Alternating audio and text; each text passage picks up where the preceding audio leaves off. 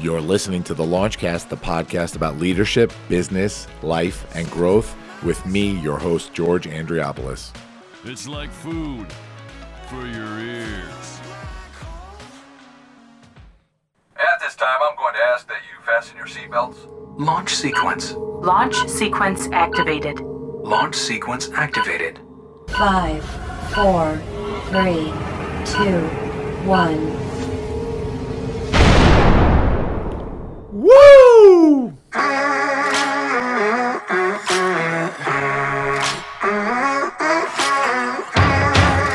Hey, everybody. Welcome to the Launchcast. Episode 103 entitled Keeping Families Close. I'm loving it. It's the launch dad himself, George Andriopoulos, bringing you your favorite podcast in the world. We're talking leadership, we're talking business, we're talking life, and we're talking growth. And we're doing it all today with my guest and my good friend, Mr. Matt Campo. What's happening, man? Good morning, George. How are you? Thank you for being here, man. I appreciate it so much. I'm so excited to have you on today for so many reasons. One is that today is, I guess, it's our holiday show, which is pretty cool. Sure. Right? Awesome. So we're live today on our holiday show, and I couldn't be more excited that we get to talk to somebody who, in terms of giving, I value what you do so much, and it's the giving season, and it's so important for us to acknowledge how important that is. I'm going to give a brief bio on you about the podcast. Matt is the Chief Executive Officer at Ronald McDonald House Charities, New York Metro, which used to be Ronald McDonald House of Long Island, Yes, sir. right? Yeah. Attached to the Cohen's Children's Hospital campus. The mission of the Ronald McDonald House in New Hyde Park is to keep families with sick children close to each other and the care and resources that they need while their children are being treated in local hospital facilities. The house provides the parents and siblings of these children with a temporary haven in a secure and comfortable environment among other families sharing a similar burden. I'm going to jump right in and ask the first question that I ask of all of our guests. Are you a leader? I think I am. Yeah. Yeah, talk about that for me. What is a leader to you? What's your definition of a leader? For me, I think in the organization that I have the benefit of being with, I'm only a leader because people follow me, right? So I think that my general motto tends to be surrounding myself with amazing people. Mm-hmm. So at RMHC, that is absolutely the case. Yeah. And then I think doing what I can to make them shine, which I find in turn turns around and really makes me as the leader shine. So it's like this magic recipe. It's the team. Yeah. And it's the team. For some folks, I think it sounds almost cliche. Oh gosh, I give them credit. Oh gosh, they give me credit. It's a giant love fest. But in the end, that's really what it's about for me. Yeah, but that's kind of what this is really all about for people. You and I have had this conversation before. People that are a certain type of leader, a servant leader, right? It's so funny how it just turns out that way, where the people that you surround yourself with, you know, them being leaders as well in their own right, they tend to come together in this cohesive team that sort of creates magic. Right. You know, and I've seen that so many times at the Ronald McDonald House. So I'll tell everybody here that's not aware, I met Matt when I became a member of the Speakers Bureau at the Ronald McDonald House of Long Island, or New York Metro now, a couple of years ago. And, you know, I've always had an interest in the Ronald McDonald House from back early in my career. We used to do toy drives for the house in the city. Sure. You know, it was just always close to me. But a few years ago in my life, you know, when I came upon a time where a close friend of mine was sick and at Cohen's constantly, I became a lot more aware of what you guys specifically do. And so when I sort of got to a certain point in my career where I had the ability and resources to be able to help, it was a no-brainer that I wanted to jump in with you guys. Yeah, and that's so appreciated. And, you know, we see folks that come to us for all different reasons and all different ways of wanting to help, but you have just gone so deep as it relates to your personal commitment. So that's really just so appreciated. No, and it really, people should know that it's a reflection of the leadership in the company and not just you. Sure, Everybody else in that organization is so wonderful to deal with. It's kind of incredible, every time you walk in there. So, it's funny because I was looking at sort of the anthology of your life, right? Yeah. In terms of what you've done professionally. And you're wrapping up your 10th year at RMH, right? Yes, I am, yeah. And in the order of events, you started there as the Director of Development and Communications? Yes. So what was that about? What kind of role was that? So, I started out as a frontline fundraiser for the organization. The organization was very, very different in a number of different ways, in leadership style, in budget, in resources, and the amount of families we were serving, and the amount of bricks and mortar we had at the time. So coming into the organization as their first sort of director of development and putting together a plan that would grow the organization first from the perspective of income, of fundraising, right? Yeah. I think was the catalyst for my success there. Yeah. And then from there, I was given just additional opportunities to show how we keep this thing moving forward. So Yeah. you're talking about a budget of 1.7 that's now going to be over 5. Yeah. You're talking about staff that's almost doubled. You're talking about families we're serving now in both counties that has almost quadrupled. Right. So it's been an awesome recipe. So what was the, I guess, what did that first year and a half look like where you went from that Director of Development to becoming the Executive Director in late 2010? Yeah, so I think it was a time of almost turmoil. I think the organization was really searching for leadership. When I was given the opportunity to lead, transferring my skills from a Director of Development role to really an Executive Director role, I was the 4th Executive Director in 5 years. Wow. So if you can imagine, it was just a different organization. I think the board at the time was really looking for someone that was going to invest in the organization, and I think was looking for someone with the right amount of leadership skills, not just management skills, right? Those two things can be very different. Sure.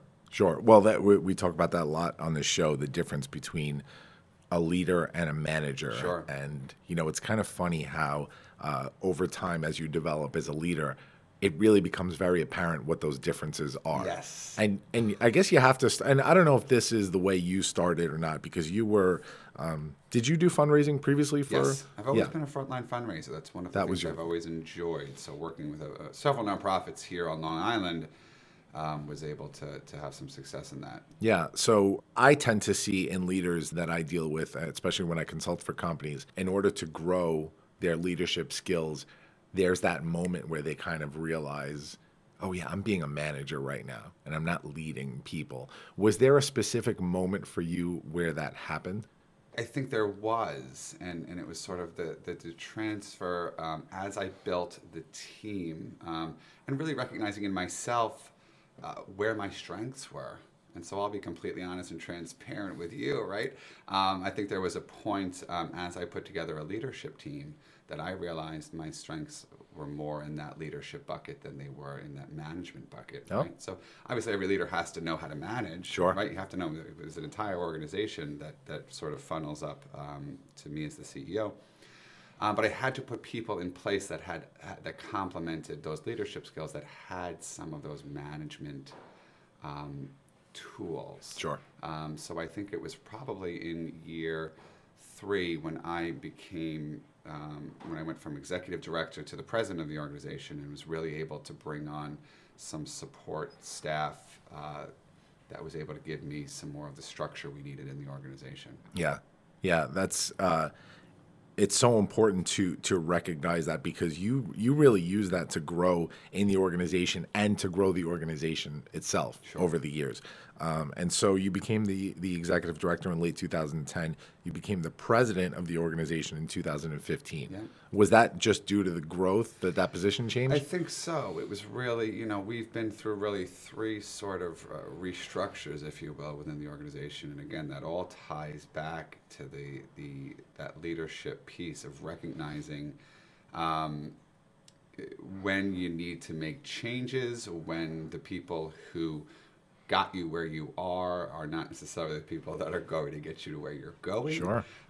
So really, there were 3 key points. I started out, inherited an organization that was a very no-centered organization. Everybody in the organization went, well, we have an idea, but no, we could never do it this way. We could never do it that way. So really changing that culture and building from that point to, no, we can do it. We're going to be a yes organization. We're going to figure out how we do new things and different things and bringing people into our family and into the fold. So, and then there was really that second phase where we reorganized. We recognized we had great people. Some of them were in the wrong roles. And I became the president, really as a nod from the board that we were doing the right thing. Yeah, and it's important for the audience to understand here that this is honesty in leadership that we're talking about here. You've mentioned a few things where you admit the faults of the organization, Sure. Before you went on and as your journey continued, and obviously you try and work on those faults. It really takes a true leader within a business itself. I'm talking right now, within a business or organization. It takes a true leader to analyze those faults and to recognize them in order to correct them, to correct the course. Because what happens is when you don't recognize the faults or mistakes that a company or a person is making, how can we really grow at that point? And so I think that has a lot to do with the success in your leadership. And guys, this is what this show is about. I do this to show everybody this journey that we've all gone through as leaders. Every person that I put on this show, you started somewhere, and we'll talk about that. You started in a certain place, and right now you're the CEO of one of my favorite nonprofits in the world. I have to include my own Shannon's Fight that I co-founded. But that journey to get there, that was a regular man's journey. You went through things that every single human being goes through. You went through joy, you went through heartache, you went through a lot of stuff in that journey. And that has all led to today, really. And that's what we want to show the audience members, that there are some people out there that are not leaders yet, but they can be. Well, and I think to your point, as you talk about the honesty and the journey and really the self-reflection that a leader needs to be comfortable with in order to make some of these changes, you have to acknowledge the risk, right? Yes. You have to acknowledge that when you identify those areas, you got to think big. And Yes, it is you do. absolutely risk, and you gotta then get everybody on board with that risk and that change and comfortable in that environment. So you're absolutely right. Yeah. It's a journey. Yeah. And to show people what that journey was about, I'm going to talk a little bit about where Matt came from. So you actually started your education at the U, right? Yeah. The University of Miami. Yeah, You were a hurricane. Coral Gables, Florida, yeah. Legendary college, legendary. And so you actually were a musical theater major. Not a lot of people know that. I am a classically trained vocalist and musician and performer before any of this began. Yeah, what the hell, man? I think the story there goes, I couldn't cut it, So talk about that. The reason you went into that must have been a passion, right? And that's where it has remained, Yeah. truly. My passion has always been performing arts. I've always enjoyed that piece of it. But the reality is, I think I recognized very early on after getting a degree in musical theater that there were going to be certain things I could take from that degree that were going to be helpful in this career, but that I wasn't going to necessarily make the cut. Sure. What you do with that experience and that knowledge, that sometimes helps you to become the leader that you are now, or the person that you are now. So talk a little bit about the effect that musical theater and your education in musical theater has had on you across your career in life. Well, I think, look, the pieces that I was able to take and to infuse into my own leadership style, really, much of it involves that aspect of performance, right? I mean, the piece of what I love about what I do is really being the face of a tremendously successful organization with a really pure mission. That's who I am. Yeah. And I think as part of that, I need to fit into a number of different molds. I need to fit into that management mold, that leadership mold, that relating to donors mold, that understanding how a board works. And so the reality is, what I pulled out of that education was really the way I'm able to change the way I behave and the way I act, Yeah. if you will, Yeah. in these different Yeah. environments. Do you still have any involvement or any side love for that? We just finished our Christmas production at my local church, Yeah. Experience Church in Bethpage. I'll give them a shout out. It was 3 shows over the course of the last weekend. So yes, I still actively perform, and I'm engaged in that environment. But it is a passion, and I do it when I can. Yeah. Instead of it being my life and my career. And we'll talk about a little bit about that later. You mentioned the Experience Church. So you continued after your time at the U. You attended LIU Post for Arts Management. Yeah. Right. Was that a Yeah. master's? Again, yep. And that just sort of all went into that performing aspect. When you're young, you don't always know what you want to do, right? And so you got a performing arts degree, and then I said, well, maybe I'm just going to manage the aspect, and that's where LIU came in. Yeah. And again, you pull different things out of an education like that. So Sure. I think that for that, even though I was managing the arts specifically, it's been helpful. Yeah. So I'm going to jump ahead a little bit. Typically, the way I do these interviews is we kind of go chronologically Yeah, through sure. through the guest's life. But I do want to spend a fair amount of time covering the organization itself and talking about the history of the organization. So sure. I want to jump to that for a minute before we get back to you. So RMH, right? The organization itself. Talk about what the organization and the mission of the organization means to you. And additionally, what drew you specifically to RMH? Yeah, so I think at the time that I got involved as an employee, but obviously I've become part of this organization. It's my life mission now. It's my legacy ultimately. But really what drew me to it, I had a young family at the time. So I think that's one of the things that drew me, and really one of the things that draws anybody into what it is that we do. Because at the core of it is family. Yeah. And I think at the time I looked at my young kids, I thanked God that they were healthy. But the reality is that what the organization does is just so meaningful, because I think it's helping families and helping kids, and at a time when they really are down. Yeah.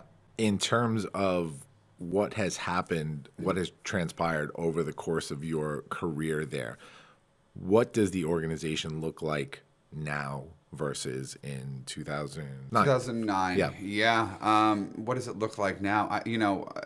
We've just been in a tremendous pattern of growth, and so that looks like expanding programs. We've gone from our 42-bedroom facility that in New Hyde Park that really used to be our identity. Our house was our identity. We have grown to become a regional chapter, which means we are helping kids throughout the New York metro area.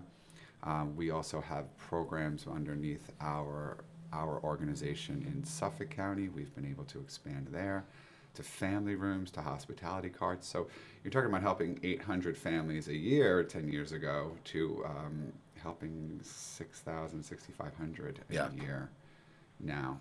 That's big. And that's the thing that's really so pure about all of it. We just want to help families. There's no other agenda. Yeah. We want to find as many of them as we can and meet as many of their needs while they're going through this. Yeah, it's incredible. One phase of growth that the house has had was when you guys had expanded from 18 to 42 rooms. Sure. So what year was that? So that was before my time. Before your time. But it speaks to the need for our services, the need for what it is that we do. An 18-bedroom facility at the time was turning away hundreds of families a year. That's a heartbreaking thing. Yeah. And we, even with 42, have to sometimes wait list families and almost triage families depending on where they're from and the seriousness of the illness. And we work a lot in partnership with our hospitals to make sure that we're providing for those needs.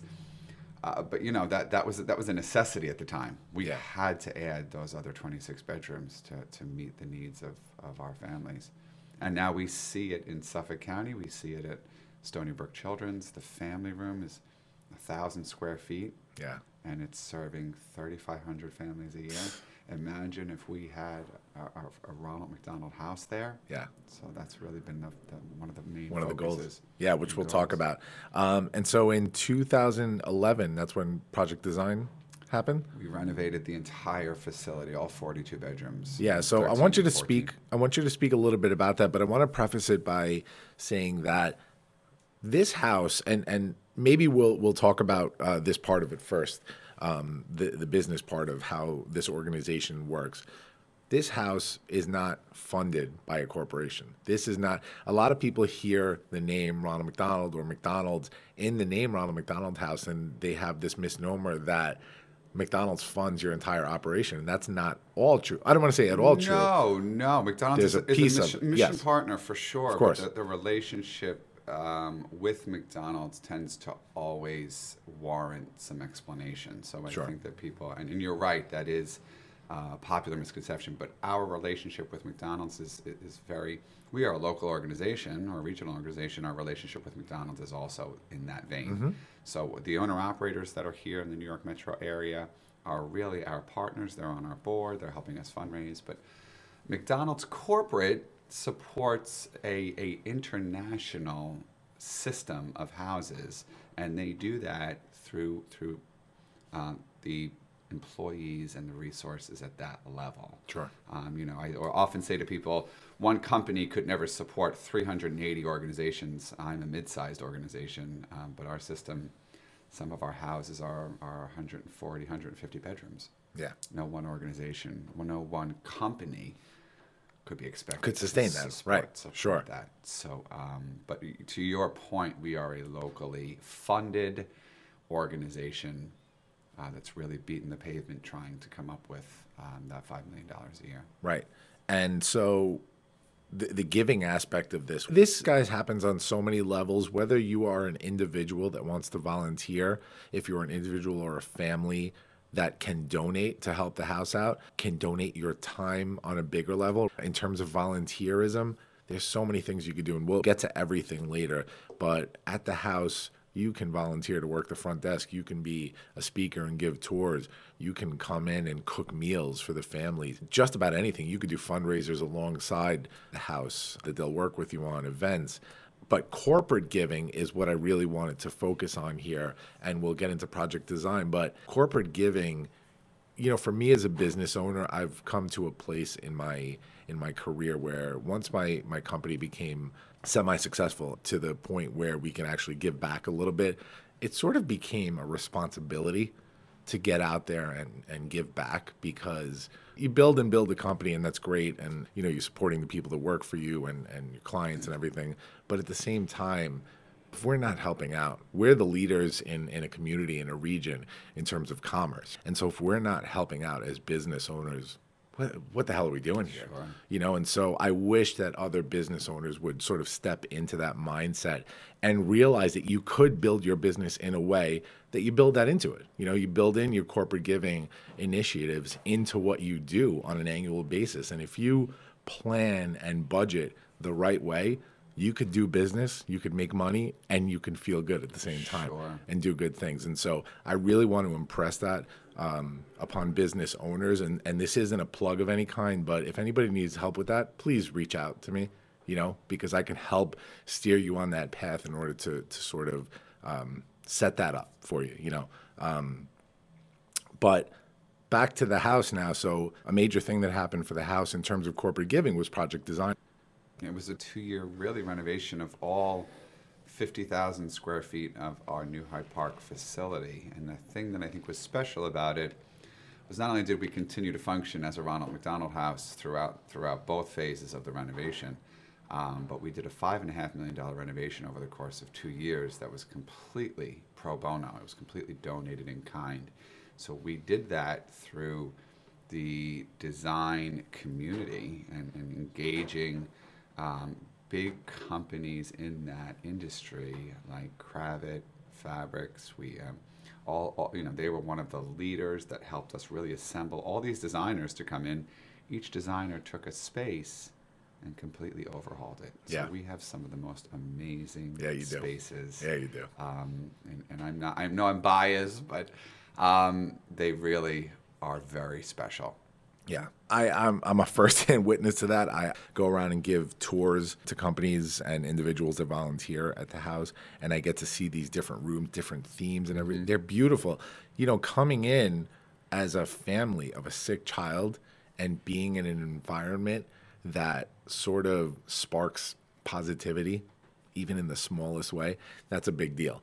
The feeling that an individual gets, and I can't even imagine working in it every day because it must be so huge, but the feeling that an individual gets just from being in that environment, it's life-changing. And in terms of health, at least this is my belief, when you have positivity and those good vibes, it helps, man. It all plays into it. It all plays into a recovery in terms of health. I came in with a group, I remember last year through my company, Launchpad 516, we did the Meals from the Heart program, where we came in and we cooked dinner one night. And man, I will never forget that experience. And I'm so happy that I was able to have my children there with me to help out and to sort of witness what giving feels like.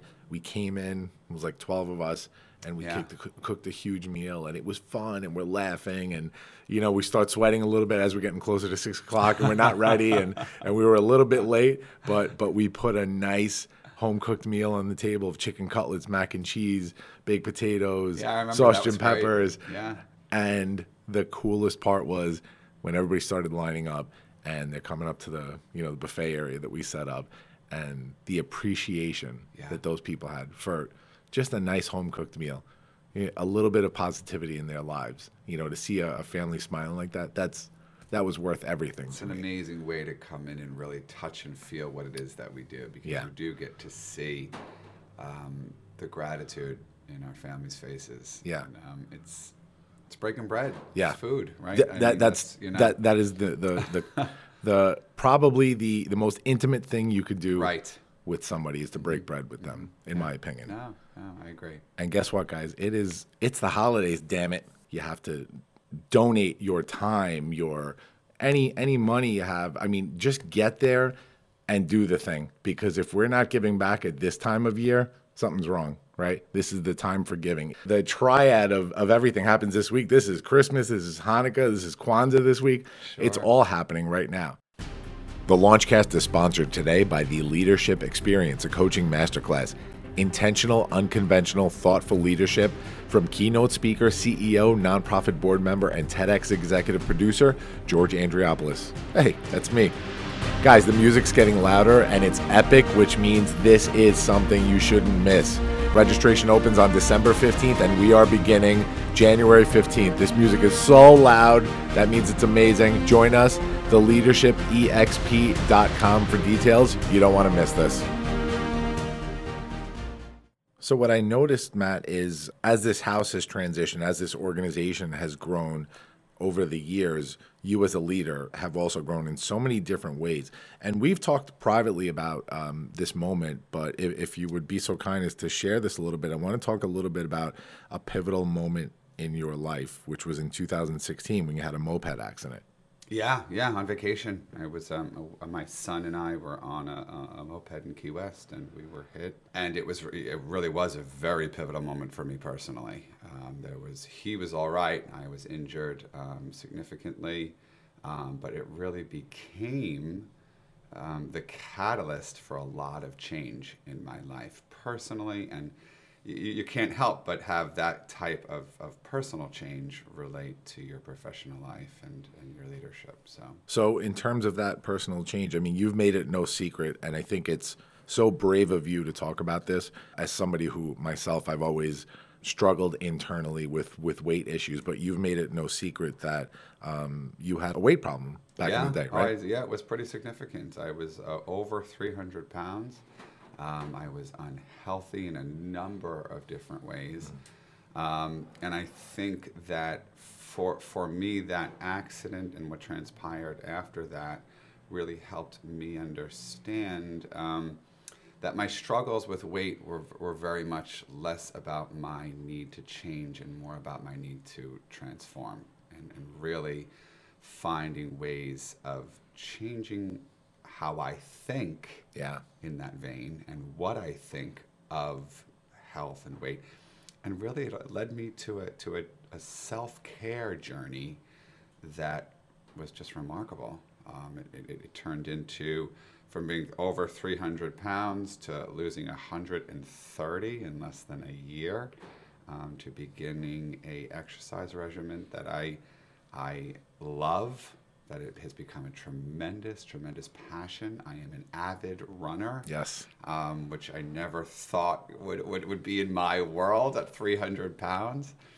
But it really helped me to understand that if you don't change the way you think, and listen, so many people think that self-care is, gosh, oh my goodness, I've had it. I need to take time for myself. I need to, I don't know whether some people hop in the bubble bath or some people grab a drink or some people, but I think the reality is that it helped me understand self-care is kind of ugly, right? Sure. It's keeping the spreadsheet to get yourself out of debt and sticking to it. Yeah. It's getting up at 5:30 and strapping on the shorts at 250 pounds and hitting the pavement and sweating it out in a workout that nobody really wants to do. Yeah.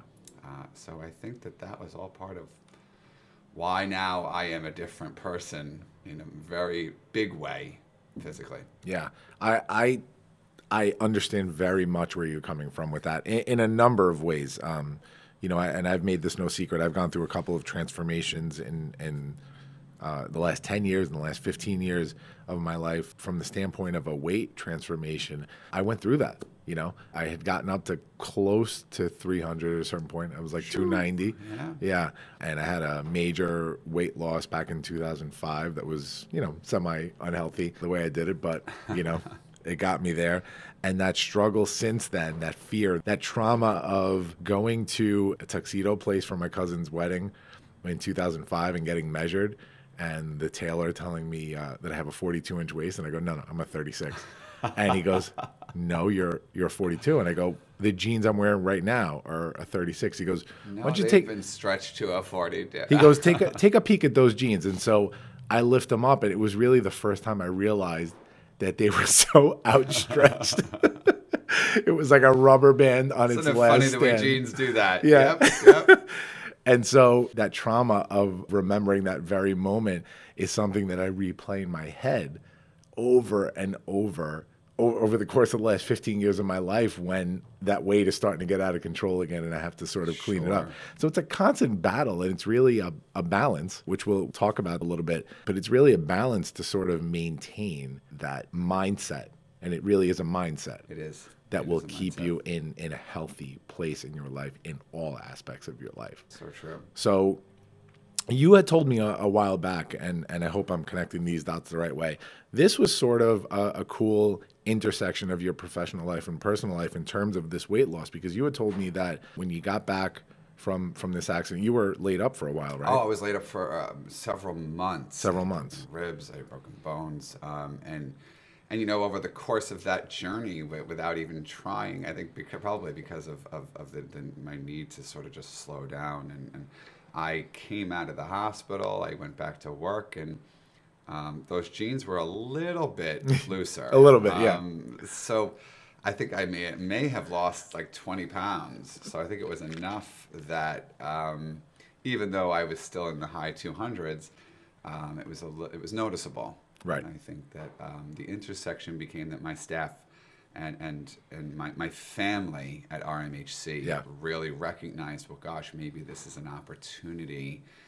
Knowing my struggles with weight, knowing my burning desire over the course of the 8 years or 7 years they knew me, to change that piece of me, they saw it as an opportunity to come alongside me and help me continue that weight loss. So they all bought Fitbits at the time, and they bought me a Fitbit for my birthday. I remember the trip where I was hurt was in May.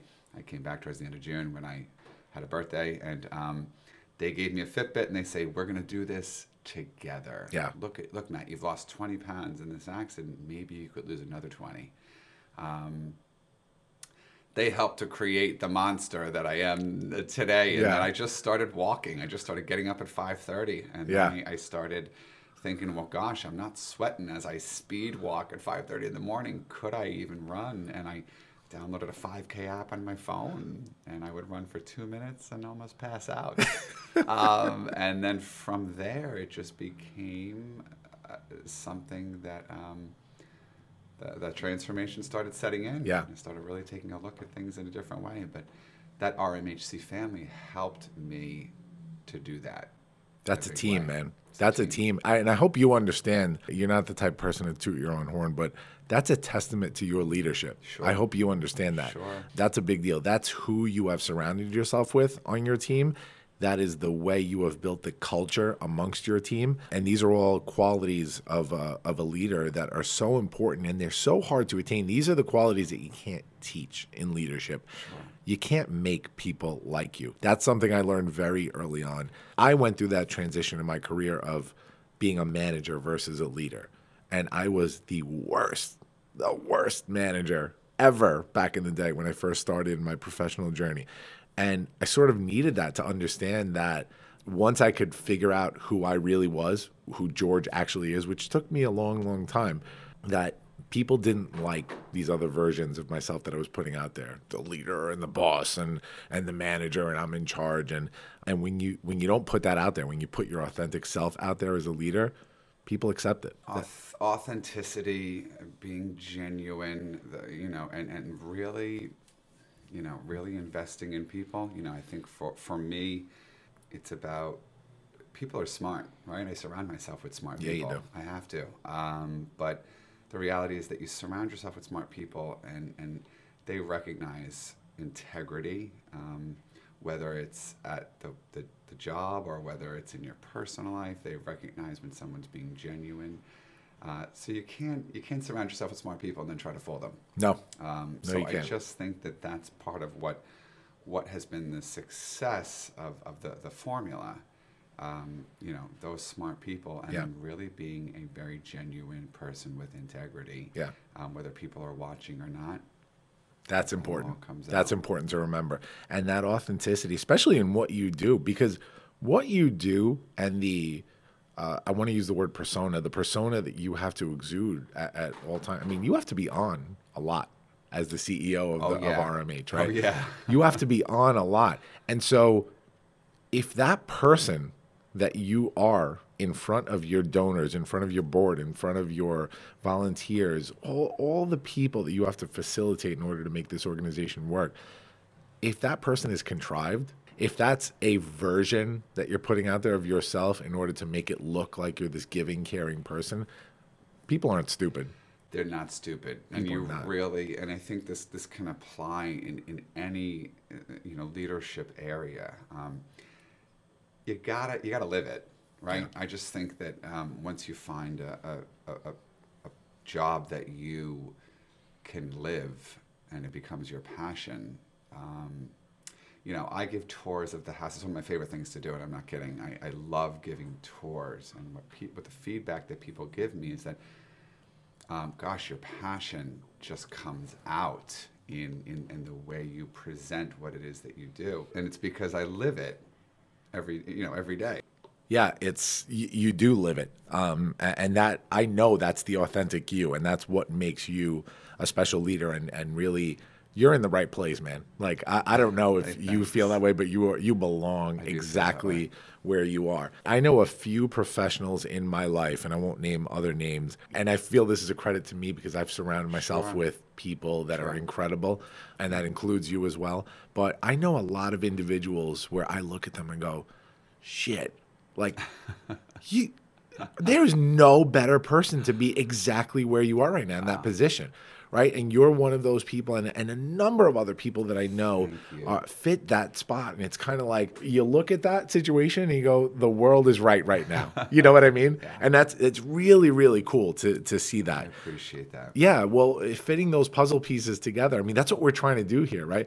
When you look at an organization over the lifetime of the organization, and you see all the moving parts that left and came, the goal isn't to just keep moving that jigsaw puzzle around. The goal is to find those right pieces. You're absolutely right. And it's so cool to see when it actually happens and an organization can thrive and really be helping. And so going back real quick, and then I want to tie back to this whole helping thing. going back real quick, just to wrap up the weight loss journey, running for you, man, you are passionate about it. I see it when I speak to you. I see it on your social media. I give you a lot of credit because I'm a person that can't stand running, and I know it would benefit me. But to see the journey over the time I've known you, and I didn't see you at the beginning of this running journey, but sort of halfway through, and then to see you last month run the New York Marathon. Yeah, it's pretty amazing. Holy crap! If I do say so myself. No, it's it's just something that that has become again part of me, and the New York City Marathon was incredible in so many ways, but again, it allowed me to join two tremendous passions, two pieces of my life that came converged in that I used the marathon and my first full-length marathon to raise money for RMHC, to raise awareness for RMHC. So it was a win in so many ways, but I can't get enough of it. And again, sometimes I think for my staff, especially in the beginning, they took a step back and they were like, who is this guy? Yeah. I oftentimes will do that. I'll just take a step back and say, I never thought in a million years that I would be that into it. Yeah. But it's become a tremendous passion. Well, this goes back to what I said before about, and I've talked about this before, but I'm 40 now. I just turned 40 a couple of weeks ago. And I think it really, I started at about 30, 31 on this really transformational journey where I really wanted to change the person that I was because he wasn't cutting it anymore. And so it was about 34, 35 where I was like, yeah, this guy right now, this feels good. This feels like me. And ever since then, it's like living in my own skin has been so much more comfortable than for the past 35 years combined. In that same respect, I was doing my research for this interview, and in doing this research, I read previous interviews, I read articles that were written about you, and I watched a couple of interviews that you had done, and I don't recognize it. And I'm not talking about from the physical standpoint, man. Yes, it was a heavier version of you. That's not what I'm talking about. That's not the Matt that I know now. Yeah. It sounds like a different person. There's a different vibe surrounding you. When I speak to you about running, it's part of your life. That wasn't part of that. You hadn't found that passion yet.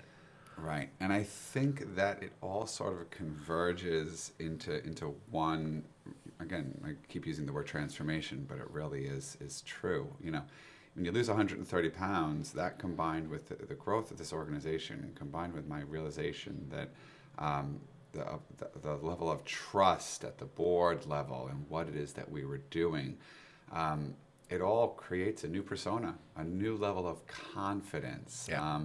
And then you start putting that out there and you see continued growth. So really, it's not just physical. It's in a bunch of different areas. Yeah. Yeah, it's unbelievable. I cringe when I think of some of those videos that are out there. Don't Google me, please. But it's the same way for everybody. I always talk about one of my heroes in communications is Howard Stern, and his show. And a lot of people hear Howard Stern and they think, there's naked girls running around. Whatever. That's not what his show is anymore. He has become one of the greatest interviewers on the planet. Sure. Right, and so when you hear him talk about himself back in the day, he cringes. He can't listen to his old shows, right? And so I think that's true for a lot of us that have gone through transformations, and that's very healthy, Right. Although we should, stand behind what we've done in the past, it's very healthy to look back and cringe at something that you did because you know that you've grown since then. You're in a different spot. You're in a different spot. Yeah. And that's a good thing, man. So I want to hop now to the level of leadership that you've attained. So this is really interesting to me, and I want to give a shout out to a colleague of mine, Mark Cordone. He runs something called the Joy Revolution, which is a coaching platform. And I actually have a little bit of involvement now in the Joy Revolution. I'm one of the coaches on there.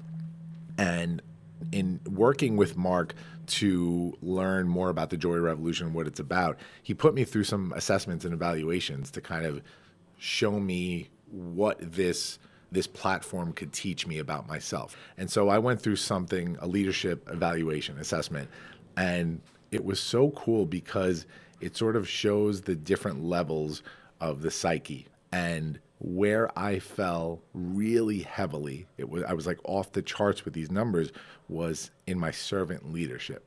And so it's really easy for me to look at another leader that sort of falls in that same vein and say, yeah, you're on that same path. So servant leadership, man, to me, it's so cool because, in certain ways, we're not thinking about ourselves all the time, which is sometimes bad, because we have to focus on ourselves too a little bit. But servant leadership, to me, creates the biggest amount of change. And so I feel that you fall into that vein very much. And I want to know if you agree with that and if you've sort of tailored your leadership model around that. Yeah, I think that really goes back to the essence of that recipe as it relates to what it is that I do. I am in an awesome role, and I never take that for granted, right? I think that's something that's really important. I serve at the pleasure of a board of directors, but I really serve at the pleasure of the entire team. Going back to one of the things that I talked about earlier, you can't be a leader if you don't have anybody following you. So that's sort of at the core of how I operate. I'm there to help make you the best you can be, whether it's at your job, whether it's at serving our families, whatever it might be. That's really kind of my role. Yeah. So a lot of my style and leadership doesn't focus around those pieces you were talking about earlier, being a boss and being a manager. It more focuses on helping people see their strengths and see their weaknesses. I do a lot of coaching, a lot of talking with people about, what's at the higher level? What are you trying to accomplish? And then how do we get there? Sometimes in a really creative way. Yeah. But that's at the core of it. I'm there to serve an organization. I'm there to serve a board. I'm there to serve donors, staff. That's really what it's all about for me. Never take it for granted. Never be so full of yourself that it gets in the way. Yeah. And to piggyback on that, I want to ask you a question. I don't typically talk about this in terms of leadership or business, but I think it's important to ask you this. Does your faith have anything to do with that type of leadership, that attitude that you have, that servant leadership? So I think that faith has a lot to do with it, and growing up in a home that was very faith-based has a lot to do with it. So I just find that there are several things in my life that anchor me as an individual. Obviously, RMHC is one of them. Obviously, my family is one of them. But that faith piece has always been something that's really important to me. So it's something that really tends to ground me in what it is that I do every day. Yeah. I think that's important for leaders or potential leaders to understand. I hear a lot of talk sometimes that upsets me a little bit because it's not about people not having faith, because I don't really care what other people think in terms of their own faith and their beliefs. But you specifically working at RMH, a place where people sometimes have to rely on faith. People that are in that house have to rely on faith. And I'm not talking about faith in terms of believing in someone or something. I'm talking about that moment where you just get down on your knees and you just need something to happen for you. And so leadership, part of leadership for me specifically, is about this belief that I can make something happen. And so what makes that happen? I don't know. That's all in your own personal beliefs. But that belief that I can create change and make something happen no matter what the circumstances, that blind faith, that's important to have as a leader. And for some people that's fueled by their religion, and for some people that's just a belief in themselves.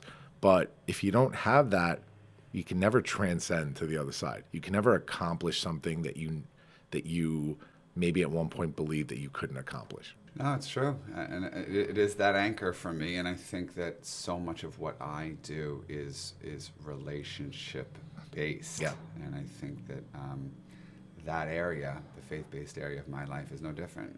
It's my relationship with God.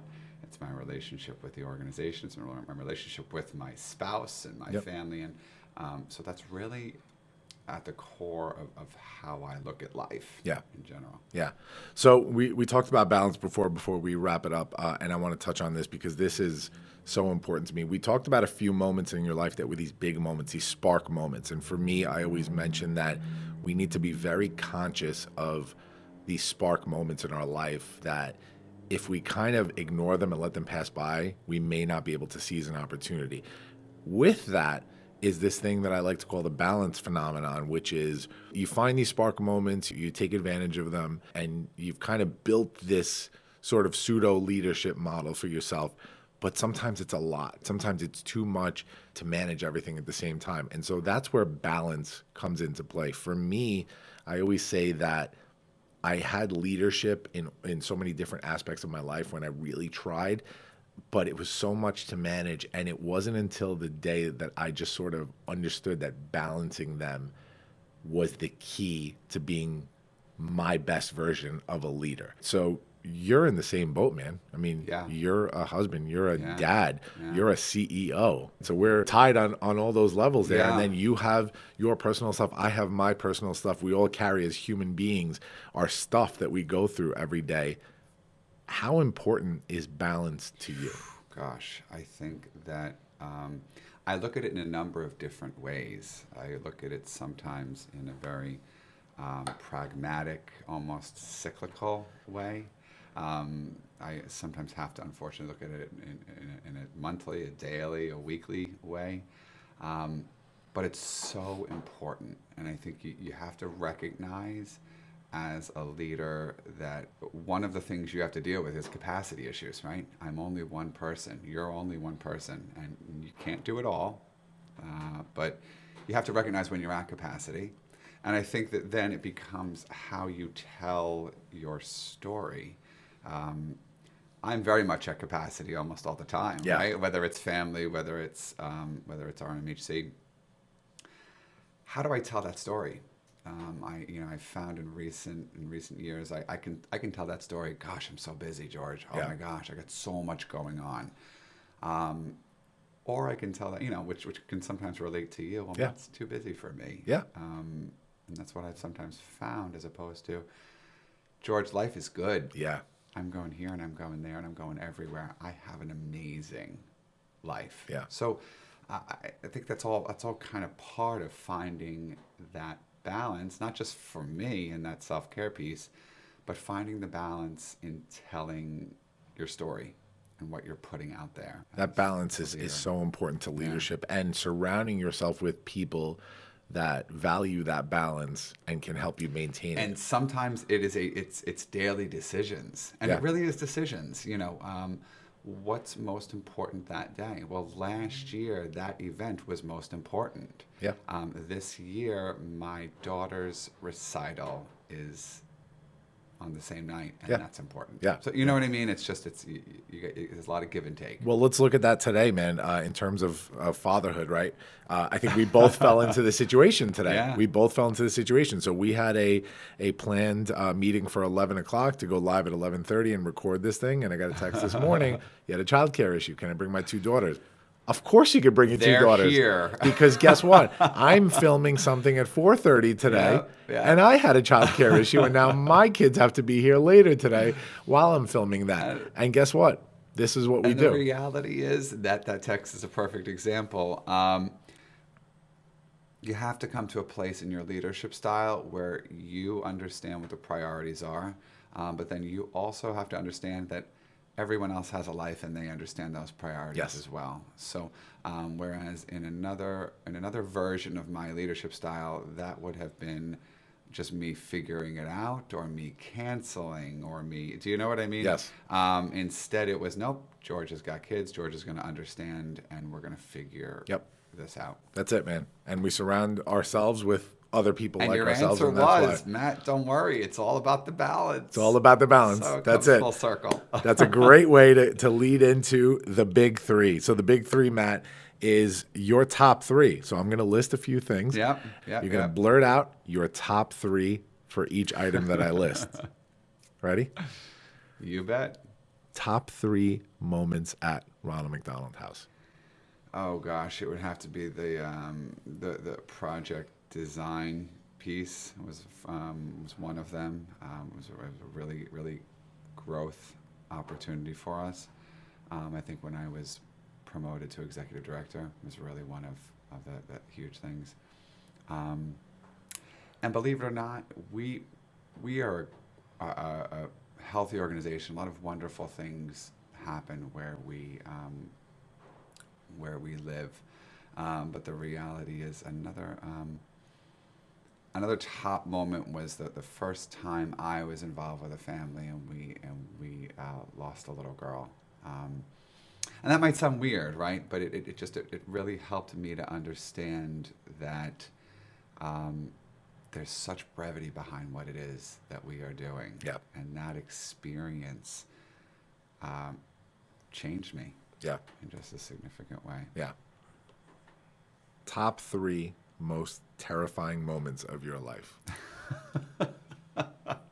This isn't heavy or anything. Oh gosh, not heavy at all.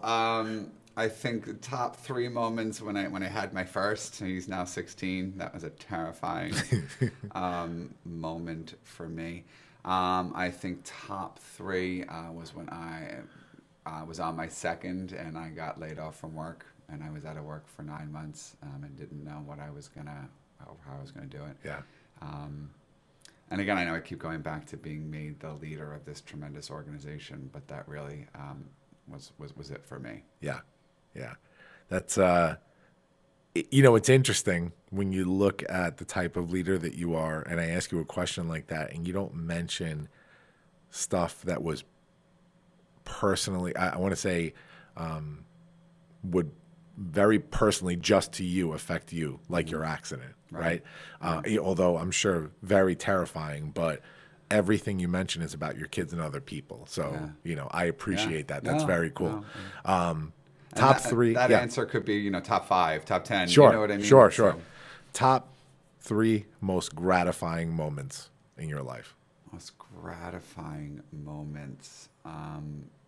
I think for me, I find a tremendous amount of gratitude in getting up as part of my worship team and just ministering to people and performing and using those gifts as opportunities to help others see that piece of faith that's so important to me. Yep. I think getting to go to RMHC every day is really the gratitude there for what I'm able to do, but also for the role that I play in helping folks feel that same gratitude for what they're doing for our organization is really key. Yep. And I think for me, again, gratitude probably as we bring this full circle to the team, the most gratifying piece is that team that I built, because they really they make me look good every day. Yeah. I wouldn't be who I am without them. Love it. Top 3, we talked about spark moments, those moments in your life where you realize there's just something is about to change. Top 3 spark moments in your life. That accident is number 1. Yeah. So in that question, there you go. Without a doubt, we go to that moment where I was in the middle of the street on that last night of vacation. Yeah. I think other spark moments have been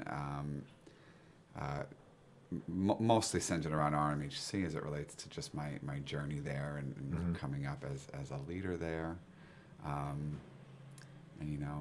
The first spark moment I could probably remember is when I realized I could not live without my wife, and I had to marry her. Yeah. That sounds very cool. Perhaps cheesy or corny. Very cool. Definite spark moment. Top 3 failures. That's a hard thing to talk about as a leader. We talked about recognizing your failures. I am one that's not afraid to admit when I'm wrong, so I'm wrong a lot. I think for me, my top 3 failures would be making some mistakes in my personal life, not recognizing some of the habits that anchored me before I was healthy. There was a lot of failure in my life before that time. I think taking some risks at work and not seeing them work out. Those are at the top of the list. And I think my ultimate, probably my biggest failure would be not doing this weight loss journey and that self-care piece earlier in my life. Yeah. Last one, and I'm gonna change this a little. I had accomplishments. I'm gonna say work accomplishments because I think we've gone over some of your personal accomplishments. So top 3 work accomplishments. Really becoming RMHC, the chapter, is certainly a huge accomplishment. I think that starting a campaign to build another house in Suffolk County is huge for us. And I think part of the growth journey of the organization and one of the turning points for us that really put us on the map was that project design piece. Yeah. It was that big. Huge. Yeah. So I want to mention a couple of things before we wrap up. We talked about all the ways you can volunteer. If you need any further guidance on volunteering, who can they reach out to? So we have a website. It's RMHCNYM, Ronald McDonald House Charities, NewYorkMetro.org. There's a lot of information there where folks can figure out how they can get involved. We always say there's something for everyone. So whether it's coming to cook like you did, or bake, or volunteer for a shift during the week, whether it be driving or reception or hospitality, there really is something for everybody. So that website's the place where I usually send folks to get started. Otherwise, give us a call. Yeah. We're there. Yep. New and exciting stuff going on. You're on a campaign to build that Stony Brook house, right? We're in a campaign to get that done. We are in the silent phase of that campaign, looking for leadership gifts to start that house. We're at almost $11 million of a $30 million campaign, which is a lot of money to raise. Yes. So that's really where we're headed. So anybody involved in corporate giving, anybody in leadership that is looking to change the game, anybody who is looking to take their organization and do something meaningful with it, reach out to RMHNYM and get involved, because it's so important to get a house on that campus as well, because I've seen the things that the New Hyde Park house has done on the Cohen's campus, and we need more of these. We need more of these. And Matt mentioned it. I'll go into a little bit of detail, but the Long Island house, right? So it was Ronald McDonald House of Long Island, which was an individual house, is now a regional chapter, which includes the 2 rooms at Stony Brook. We're just building our second at the NICU. Two rooms at Stony Brook. We help to manage really the McDonald's relationship and the McDonald's fundraising in this region. So we're able to help them with grants that go to their general operating through that McDonald's facilitated giving. Very cool. Matt, I'm tearing up my notes. Hey, you know what this means? Yes. Awesome. Means we did good. Awesome. Matt, thank you for being here. So appreciate it. I appreciate it, my friend. Guys, thank you for tuning in. Can't wait for next week's episode, guys. See you later. Launch sequence terminated. Into the black hole.